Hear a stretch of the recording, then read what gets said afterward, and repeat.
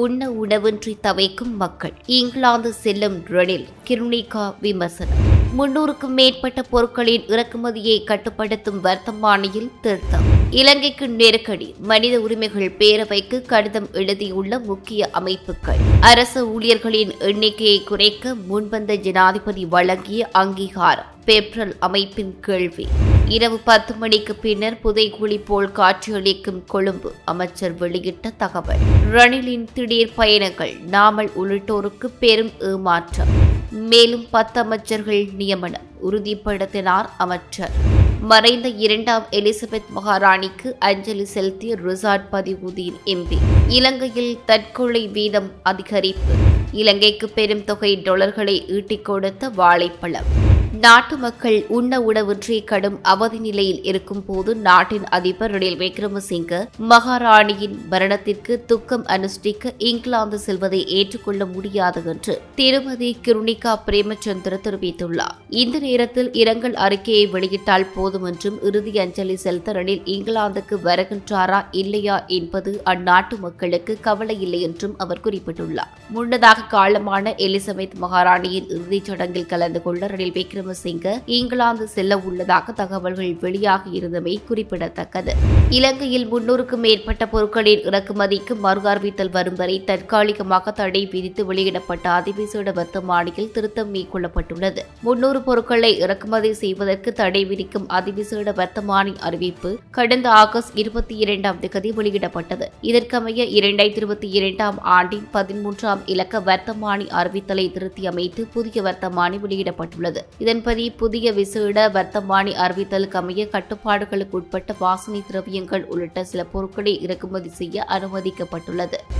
அந்நிய செலாவணி நெருக்கடிக்கு தீர்வு கண்டதும் இறக்குமதி பொருட்களுக்கு விதிக்கப்பட்டுள்ள தடையை நீக்குவதற்கு அரசாங்கம் தயாராக இருப்பதாக பதில் அமைச்சரவை பேச்சாளரும் அமைச்சருமான ரமேஷ் பத்ரன தெரிவித்தார். ஊடகங்களுக்கு கருத்து தெரிவித்த அவர் தற்போதைய தடை தற்காலிக நடவடிக்கை எனவும் அது முறையாக திருத்தப்படும் என்றும் தெரிவித்தார். இறக்குமதி தடை காரணமாக பல தொழில்கள் தங்கள் அத்தியாவசிய மூலப்பொருட்களை பெற முடியாமல் பிரச்சினைகளை எதிர்கொள்கின்றன. இறக்குமதி தடை ஒரு தற்காலிக நடவடிக்கைதான் என்றும் குறிப்பிட்டுள்ளார். இறக்குமதி தடையை வாரத்திற்கு ஒரு முறை அல்லது 2 வாரங்களுக்கு ஒரு முறை மீளாய்வு செய்து அத்தியாவசிய மூலப்பொருட்களுக்கான இறக்குமதி நிவாரணம் வழங்குவதற்கு தீர்மானிக்கப்பட்டுள்ளதாக அமைச்சர் பத்ரன தெரிவித்துள்ளார். தடை செய்யப்பட்ட இறக்குமதி பொருட்களின் பட்டியல் நிரந்தரமானது அல்ல. தற்போதைய தேவைகளின் அடிப்படையில் திருத்தம் செய்ய அரசாங்கம் நடவடிக்கை எடுத்துள்ளது என்றுள்ளார். இது தொடர்பில் பல தொழில்துறையை சேர்ந்தவர்கள் தங்களின் குறைகளை தெரிவித்துள்ளதாக தெரிவித்த அவர் இது தொடர்பில் நிவாரணம் வழங்க நடவடிக்கை எடுக்கப்பட்டுள்ளதாகவும் தெரிவித்தார். இறக்குமதி செய்யப்படும் பொருட்களுக்கான தடை திருத்தங்கள் நாடாளுமன்றத்தில் சமர்ப்பிக்கப்பட்டு வர்த்தமானி அறிவித்தல் ஊடாக அனுமதி பெறப்படும் என்றும் அமைச்சர் ரமேஷ் பத்ரன மேலும் தெரிவித்துள்ளார்.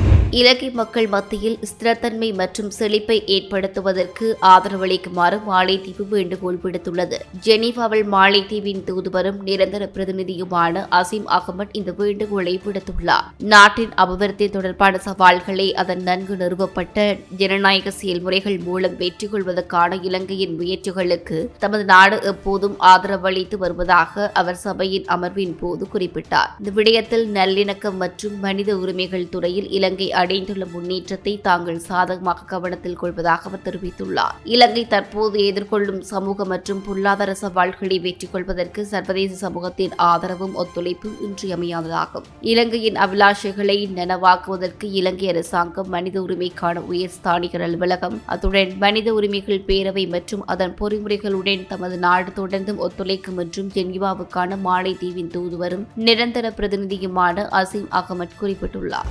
இலங்கை தொடர்பில் வலுவான நிலைப்பாட்டை எடுக்குமாறு 4 சர்வதேச மனித உரிமைகள் அமைப்பான ஐக்கிய நாடுகள் மனித உரிமைகள் பேரவையிடம் கோரிக்கை விடுத்துள்ளன. இலங்கை தொடர்பில் வலுவான தீர்மானம் நிறைவேற்றப்பட வேண்டும் என 4 சர்வதேச மனித உரிமைகள் அமைப்புகள் ஐக்கிய நாடுகள் மனித உரிமைகள் பேரவைக்கு கடிதம் அனுப்பியுள்ளன. சர்வதேச மனித உரிமைகள் அமைப்புகளான அம்னெஸ்டி இன்டர்நேஷனல், போரம் ஆசியா, மனித உரிமைகள் கண்காணிப்பு மற்றும் சர்வதேச நீதிபதிகள் ஆணையம் ஆகிய 4 சர்வதேச மனித உரிமை அமைப்புகளால் இந்த கோரிக்கை விடுக்கப்பட்டுள்ளது. பயங்கரவாத தடை சட்டத்தை பயன்படுத்துவதை நிறுத்துவது உட்பட இலங்கையில் இடம்பெற்று வரும் துஷ்பிரயோகங்களுக்கு தீர்வு காணுமாறு ஐக்கிய நாடுகள் மனித உரிமைகள் பேரவையிடம் கோருகின்றன. அமைச்சர் நியமனங்கள், ரணில் விக்ரமசிங்க நிர்வாகம் மனித உரிமை மீறல்களுக்கு நம்பகத்தன்மை சகிப்புத்தன்மையுடன் பொறுப்பு கூற வேண்டும் அல்லது சட்டத்தின் ஆட்சியை நிலைநிறுத்த வேண்டும் என எதிர்பார்க்க முடியாது என்று போரம் ஆசியாவின் ஐநா ஆலோசனை திட்ட மேலாளர் அகமட் ஆடம் தெரிவித்துள்ளார். இரவு 10 மணிக்கு பின்னர் கொழும்பு மாநகரம் புதைகுழி போல் இருப்பதாகவும் ஒன்றும் இருப்பதில்லை என்றும் சுற்றுலாத்துறை ராஜாங்க அமைச்சர் திருமதி டயானா கமகே தெரிவித்துள்ளார். இரவு 10 மணிக்கு பின்னர் கொழும்பு நகரில் பணம் செலவழிக்க இடமில்லை என்றும் சுற்றுலா பயணிகளால் பணத்தை செலவிட முடியாத நிலை ஏற்பட்டுள்ளதாகவும் அவர் தெரிவித்துள்ளார். இலங்கைக்கு வரும் சுற்றுலா பயணிகள் தங்கள் பணத்தை செலவிடுவதற்கு பொழுதுபோக்கு நிறுவனங்கள் இடங்களை ஏற்பாடு செய்ய வேண்டும். சுற்றுலா பயணிகள் தங்கள் பணத்தை தவறாமல் செலவிடும் வகையில் நிகழ்ச்சி திட்டம் தயாரிக்க வேண்டும் என தெரிவித்தார். கொழும்பில் ஊடகங்களுக்கு கருத்து தெரிவிக்கும் போதே அவர் மேற்கண்டவாறு குறிப்பிட்டுள்ளார்.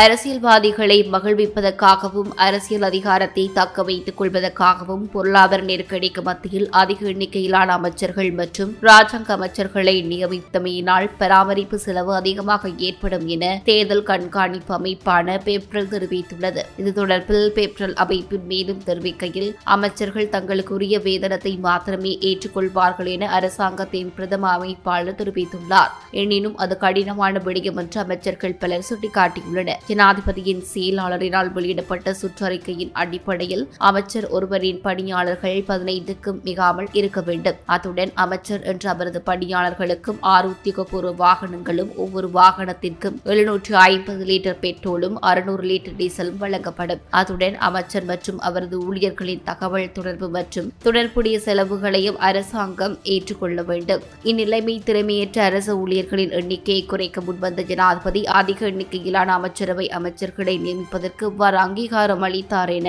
அந்த அமைப்பு பெப்ரல் கேள்வி எழுப்பியுள்ளது. அத்துடன் ஊழல் குற்றவாளிகளை அமைச்சரவையில் நியமித்தமை தொடர்பில் பெப்ரல் கேள்வி எழுப்பியுள்ளது. புதிய அமைச்சர்கள் நியமனம் காலவரையின்றி ஒத்திவைக்கப்பட்டுள்ளதாக அரசியல் தகவல் வட்டாரங்கள் தெரிவிக்கின்றன. கடந்த வாரம் 37 ராஜாங்க அமைச்சர்கள் நியமிக்கப்பட்ட போதிலும் அமைச்சர்கள் நியமனம் தொடர்பில் இறுதி இணக்கப்பாடு எட்டப்படவில்லை. 2ஆம் எலிசபெத் மகாராணியின் இறுதி சடங்கில் கலந்து கொள்வதற்காக ஜனாதிபதி ரணில் விக்ரமசிங்க இந்த வார இறுதியில் பிரித்தானியா செல்ல உள்ளார். அதன் பிறகு ஜனாதிபதி திட்டமிட்டிருந்த ஜப்பான் பயணத்தை முன்னெடுக்க உள்ளார். மேலும் 22வது அரசியலமைப்பு திருத்தத்தை நாடாளுமன்றத்தில் நிறைவேற்றுவதற்கு தேவையான நடவடிக்கைகளும் அதே நேரத்தில் மேற்கொள்ளப்பட உள்ளன. இதற்கான காரணமாக புதிய அமைச்சர்கள் நியமனம் காலவரையின்றி ஒத்திவைக்கப்பட்டுள்ளதாக தகவல்கள் தெரிவிக்கின்றன. நாமல் ராஜபக்ஷ உள்ளிட்ட குழுவினருக்கு அமைச்சர் பதவி வழங்கப்பட உள்ளதாக தெரிவிக்கப்படுகின்றது. இந்த நிலையில் அமைச்சரவை நியமனத்தில் ஏற்பட்ட தாமதம் அவர்களுக்கு பெரும் ஏமாற்றத்தை அளித்துள்ளதாக தெரிவிக்கப்படுகின்றது. மேலும் 10 அமைச்சர்கள் நியமிக்கப்படுவதற்கான சாத்தியக்கூறுகள் இருப்பதாக அரசாங்கத்தின் பிரதம கொறடாவும் நகர அபிவிருத்தி மற்றும் வீடமைப்பு அமைச்சருமான பிரசன்ன ரணதுங்க தெரிவித்துள்ளார். இதன் மூலம் மொத்த அமைச்சர்களின் எண்ணிக்கை 30ஆக உயரும் என்றும் அமைச்சர் குறிப்பிட்டுள்ளார். தற்போதைய அமைச்சர்களுக்கு பல அமைச்சுக்கள் வழங்கப்பட்டுள்ள நிலையில் புதிய அமைச்சர்கள் விரைவில் நியமிக்கப்பட வேண்டும். புதிய அமைச்சர்களை நியமிப்பதன் மூலம் சில அமைச்சுக்களை அவர்களுக்கு வழங்க முடியும். இது தற்போதைய அமைச்சுக்களின் சுமையை குறைக்கும் என்றும் அவர் விளக்கினார். இது தொடர்பில் ஊடகங்களுக்கு கருத்து தெரிவித்த அமைச்சர் பிரசன்ன ரணதுங்க அரசாங்கத்தின் மேலதிக செலவுகள் தொடர்பில் எவ்வித குற்றச்சாட்டுகளையும் முன்வைக்க முடியாது என இதன் மூலம் சுட்டிக்காட்டினார். கூடுதல் செலவு செய்ததாக குற்றச்சாட்டுகள் எழுந்தால் அனைத்து அமைச்சர்களும் தங்கள் எம்பிக்களின் சம்பளத்தை எடுக்காமல் பணியாற்ற வேண்டும். அது சாத்தியமில்லை என்றும் குறிப்பிட்டுள்ளார். குறிப்பிட்ட சில அரசு அதிகாரிகள் அதிக சம்பளத்தை பெறுவதாகவும் இது ஒரு நாடாளுமன்ற உறுப்பினரின் சம்பளத்தை விட 10-15 மடங்கு அதிகமாக இருப்பதாகவும் அப்படியானால் அவை முதலில் நிறுத்தப்பட வேண்டும் என்றும் அமைச்சர் சுட்டிக்காட்டினார். எதிர்க்கட்சிகள் அரசாங்கத்துக்கு எதிராக குற்றச்சாட்டுகளை முன்வைப்பதற்கு இவையே காரணம் எனவும் அமைச்சர் பிரசன்ன ரணதுங்க குறிப்பிட்டுள்ளார்.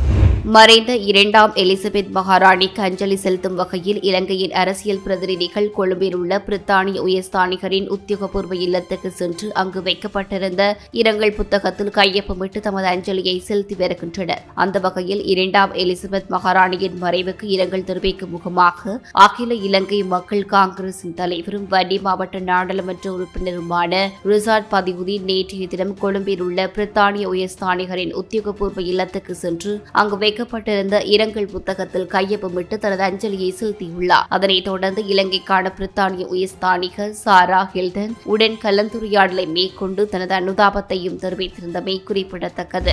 2 நாள் உத்தியோகபூர்வ விஜயம் மேற்கொண்டு இலங்கைக்கு வருகை தந்திருந்த சர்வதேச அபிவிருத்திக்கான அமெரிக்க முகவரத்தின் நிர்வாகி சமந்தா பவர் உள்ளிட்ட குழுவினருக்கு இலங்கைக்கான அமெரிக்க தூதுவர் ஜூலி சங் நன்றிகளை தெரிவித்துள்ளார். இதுகுறித்து தமது ட்விட்டர் தளத்தில் பதிவிட்டுள்ளார். உரத்துக்கான உதவித்தொகையாக $40 மில்லியன் மற்றும் மனிதாபிமான உதவியாக $20 மில்லியன் வழங்கப்பட்டது. அத்துடன் ஜனாதிபதி ரணில் விக்ரமசிங்க சிவில் சமூகத்தினர் மற்றும் எதிர்க்கட்சி தலைவர்களுடனான சந்திப்புகள் வரை உங்கள் வருகையானது அனைத்து இலங்கையையும் உள்ளடக்கிய நிலையான எதிர்காலத்திற்கான அமெரிக்காவின் அர்ப்பணிப்பை வெளிப்படுத்தி உள்ளது என்றும் அவர் தனது பதிவில் குறிப்பிட்டுள்ளார். முன்னாள் அமைச்சர் விமல் வீரவன்ச எதிர்வரும் அக்டோபர் 26 மருத்துவ நிபுணரால் வழங்கப்பட்ட மருத்துவ சான்றிதழ்களுடன் நீதிமன்றத்தில் முன்னிலையாகுமாறு கொழும்பு மேல் நீதிமன்ற நீதிபதி நவரத்ன மாரசிங்க நேற்று அறிவித்துள்ளார். நாடாளுமன்ற உறுப்பினராக இருந்த காலத்தில் சட்டவிரோதமான முறையில் $75 மில்லியன் பெறுமதியான சொத்துக்களை பெற்றுக் கொண்டமை தொடர்பில் அவருக்கு எதிராக கையூட்டல் மற்றும் ஊழல்களுக்கு எதிராக ஆணைக்குழுவினால் தாக்கல் செய்யப்பட்ட குற்றச்சாட்டை எதிர்கொள்வதற்கு வீரவன்ச நீதிமன்றத்தில் முன்னிலையாகாததை கருத்தில் கொண்ட மேல் நீதிமன்ற நீதிபதி மாரசிங்க நாடாளுமன்ற உறுப்பினர்களுக்கு இந்த அறிவித்தலை விடுத்துள்ளார். கடந்த 2009 ஆண்டு ஜனவரி 1 முதல் 2014 ஆண்டு டிசம்பர் மாதம் 31 வரையான 6 வருட கால பகுதிக்குள் அமைச்சராக இருந்த காலத்தில் $75 மில்லியன் அதிகமான பெறுமதியான சட்டவிரோத சொத்துக்களை வீரவன்ச சம்பாதித்துள்ளதாக கையூட்டல் மற்றும் ஊழல் ஆணைக்குழுவின் பணிப்பாளர் நாயகம் குற்றம் சுமத்தியுள்ளார். விசாரணையின் போது சட்டத்தரணி சவேந்திர சில்வா தனது கட்சிக்காரருக்கு உடல்நிலை சரியில்லை எனவும் எனவே வழக்கு விசாரணைக்காக நீதிமன்றத்தில் முன்னிலையாகவில்லை என்றும் அறிவித்தார். இதனை அடுத்தே வழக்கில் அடுத்த விசாரணை திகதியில் மருத்துவ சான்றிதழ்களுடன் நீதிமன்றத்தில் முன்னிலையாகுமாறு வீரவன்சவுக்கு நீதிபதி உத்தரவு பிறப்பித்தார். இலங்கையில் தற்கொலை இறப்பு விகிதம் அதிகரித்துள்ளதாக உலக சுகாதார நிறுவனம் தெரிவித்துள்ளது. உலக சுகாதார அமைப்பின் இலங்கைக்கான பிரதிநிதி அலகா சிங் இதனை குறிப்பிட்டுள்ளார். கொழும்பில் இடம்பெற்ற செய்தியாளர் சந்திப்பில் கலந்து கொண்டு பேசிய அவர் இதனை குறிப்பிட்டுள்ளார். தற்கொலைகள் அதிகரித்துள்ளதன் பின்னணியில் மன ஆரோக்கியத்தை பாதிக்கும் பொதுவான காரணிகளால் புறக்கணிப்பும் அடங்கும் என்றும் அவர் குறிப்பிட்டுள்ளார். இலங்கையில் தற்கொலை இறப்பு விகிதம் 1 லட்சம் பேருக்கு 14 என்று சுட்டிக்காட்டிய அவர் 2019 ஆண்டில் தென்கிழக்கு ஆசிய பிராந்தியத்தில் இதுவே மிக எண்ணிக்கையாக இருந்துள்ளதாக சுட்டிக்காட்டியுள்ளார். நிகழ்வில் உரையாற்றிய இலங்கை ஊடகவியலாளர்கள் கல்லூரியின் தலைவர் கபில ரணசிங்க இலங்கையில் மனநலத்துக்கான தனியார் ஒதுக்கீடுகள் வரவு செலவு திட்டத்தில் ஒதுக்கப்படவில்லை என்றும் அவர் சுட்டிக்காட்டியுள்ளார். மனநல கல்வி அறிவின் அடிப்படையில் இலங்கை மிகவும் பின்தங்கியுள்ளது. இந்த நிலையில் பாடசாலைகளில் போதுமான முறையில் கலந்துரையாடுவதற்கு கல்வி முறையில் மனநல விடயங்கள் இணைத்துக் கொள்ள வேண்டியதன் அவசியத்தையும் அவர் வலியுறுத்தியுள்ளார். இந்நாட்டில் ஒருவர் தனது அடிப்படை தேவைகளை பூர்த்தி செய்து வாழ்வாதாரத்தை முன்னெடுப்பதற்கு ஒரு மாதத்திற்கு குறைந்தபட்சம் $13,137 அவசியம் என்று மக்கள் தொகை மற்றும் புள்ளி விவரவியல் திணைக்களம் தெரிவித்துள்ளது. குறித்த திணைக்களம் வெளியிட்டுள்ள சமீபத்திய அறிக்கையில் இந்த விடயம் குறிப்பிடப்பட்டுள்ளது. கடந்த ஜூன் மாதம் ஒருவருக்கான ஒரு மாத வாழ்க்கை செலவு $12,444 கணிக்கப்பட்டதுடன் இம்முறை 5.57 வீதத்தால் உயர்வடைந்துள்ளதாக குறித்த அறிக்கையில் குறிப்பிடப்பட்டுள்ளது. 4 பேர் கொண்ட குடும்பம் ஒன்றின் அடிப்படை தேவைகளை பூர்த்தி செய்வதற்கு ஒரு மாதத்துக்கு தேவையான தொகை $52,552 எனவும் கொழும்பு மாவட்டத்தில் அது $56,676 அதிகரிக்கும் என்றும் குறிப்பிடப்பட்டுள்ளது. அதற்கமைவாக அதிக செலவுகள் ஏற்படும் மாவட்டமாக கொழும்பு மாவட்டம் இனங்காணப்பட்டுள்ளதுடன் அங்கு ஒருவருக்கான ஒரு மாத அடிப்படை வாழ்க்கை செலவு $14,169 ஆகும். அதுடன் மிக குறைவான வாழ்க்கை செலவுடைய மாவட்டமாக மொன்றாகலை மாவட்டம் இனங்காணப்பட்டுள்ளதுடன் அங்கு வசிக்கும் ஒருவருக்கான ஒரு மாத வாழ்க்கை செலவு $12,562 என்றும் கணிக்கப்பட்டுள்ளது. இலங்கையின் வடக்கு கிழக்கு பகுதிகளில் வாழைப்பழம் பெருந்தொகைக்கு விற்பனை செய்யப்படாத உணவு பண்டமாகும். மிகவும் குறைந்த விலையில் விற்பனை செய்யப்படுகின்றது. எனினும் இலங்கையில் ஏற்பட்டுள்ள பொருளாதார நெருக்கடிக்கு மத்தியில் வாழைப்பழம் ஏற்றுமதி மூலம் பெருந்தொகை டாலர்கள் வருமானமாக ஈட்டப்பட்டுள்ளதாக தெரிவிக்கப்படுகின்றது. கடந்த 6 மாத கால பகுதியில் கதலி என்னும் புளி வாழை ஏற்றுமதி மூலம் $25,000 வருமானம் ஈட்டப்பட்டுள்ளதாக ராஜாங்க வாழைச்சேனை செய்தியாளர்கள் தெரிவிக்கின்றனர். உலக வங்கி உதவி திட்டத்தின் கீழ் இலங்கையின் விவசாயத்துறையை புதுப்பிப்பதற்கான விவசாய பிரிவு நிறுவப்பட்டுள்ளது. இந்த பிரிவு ராஜாங்க நீர் பிரதேசத்தில் புலிவாழை செய்கையை வெற்றிகரமாக மேற்கொண்டு வருவதாக திட்டத்தின் பணிப்பாளர் ரோஹான் விஜயகுன் தெரிவித்துள்ளார். இதன் மூலம் வருடாந்தம் 1,50,000 கிலோகிராமுக்கு மேற்பட்ட தரமான வாழையை உள்நாட்டு சந்தைக்கு விநியோகிக்க முடிகின்றது. இதேபோல் சில வெளிநாடுகளுக்கு இந்த வாழை ஏற்றுமதி செய்யப்படுகிறது. ஒரு மெட்ரிக் டன் வாழை $600 முதல் $700 வரை விற்பனை செய்யப்படுவதாக புதிய புள்ளிவிவர தகவல்கள் தெரிவிக்கின்றன.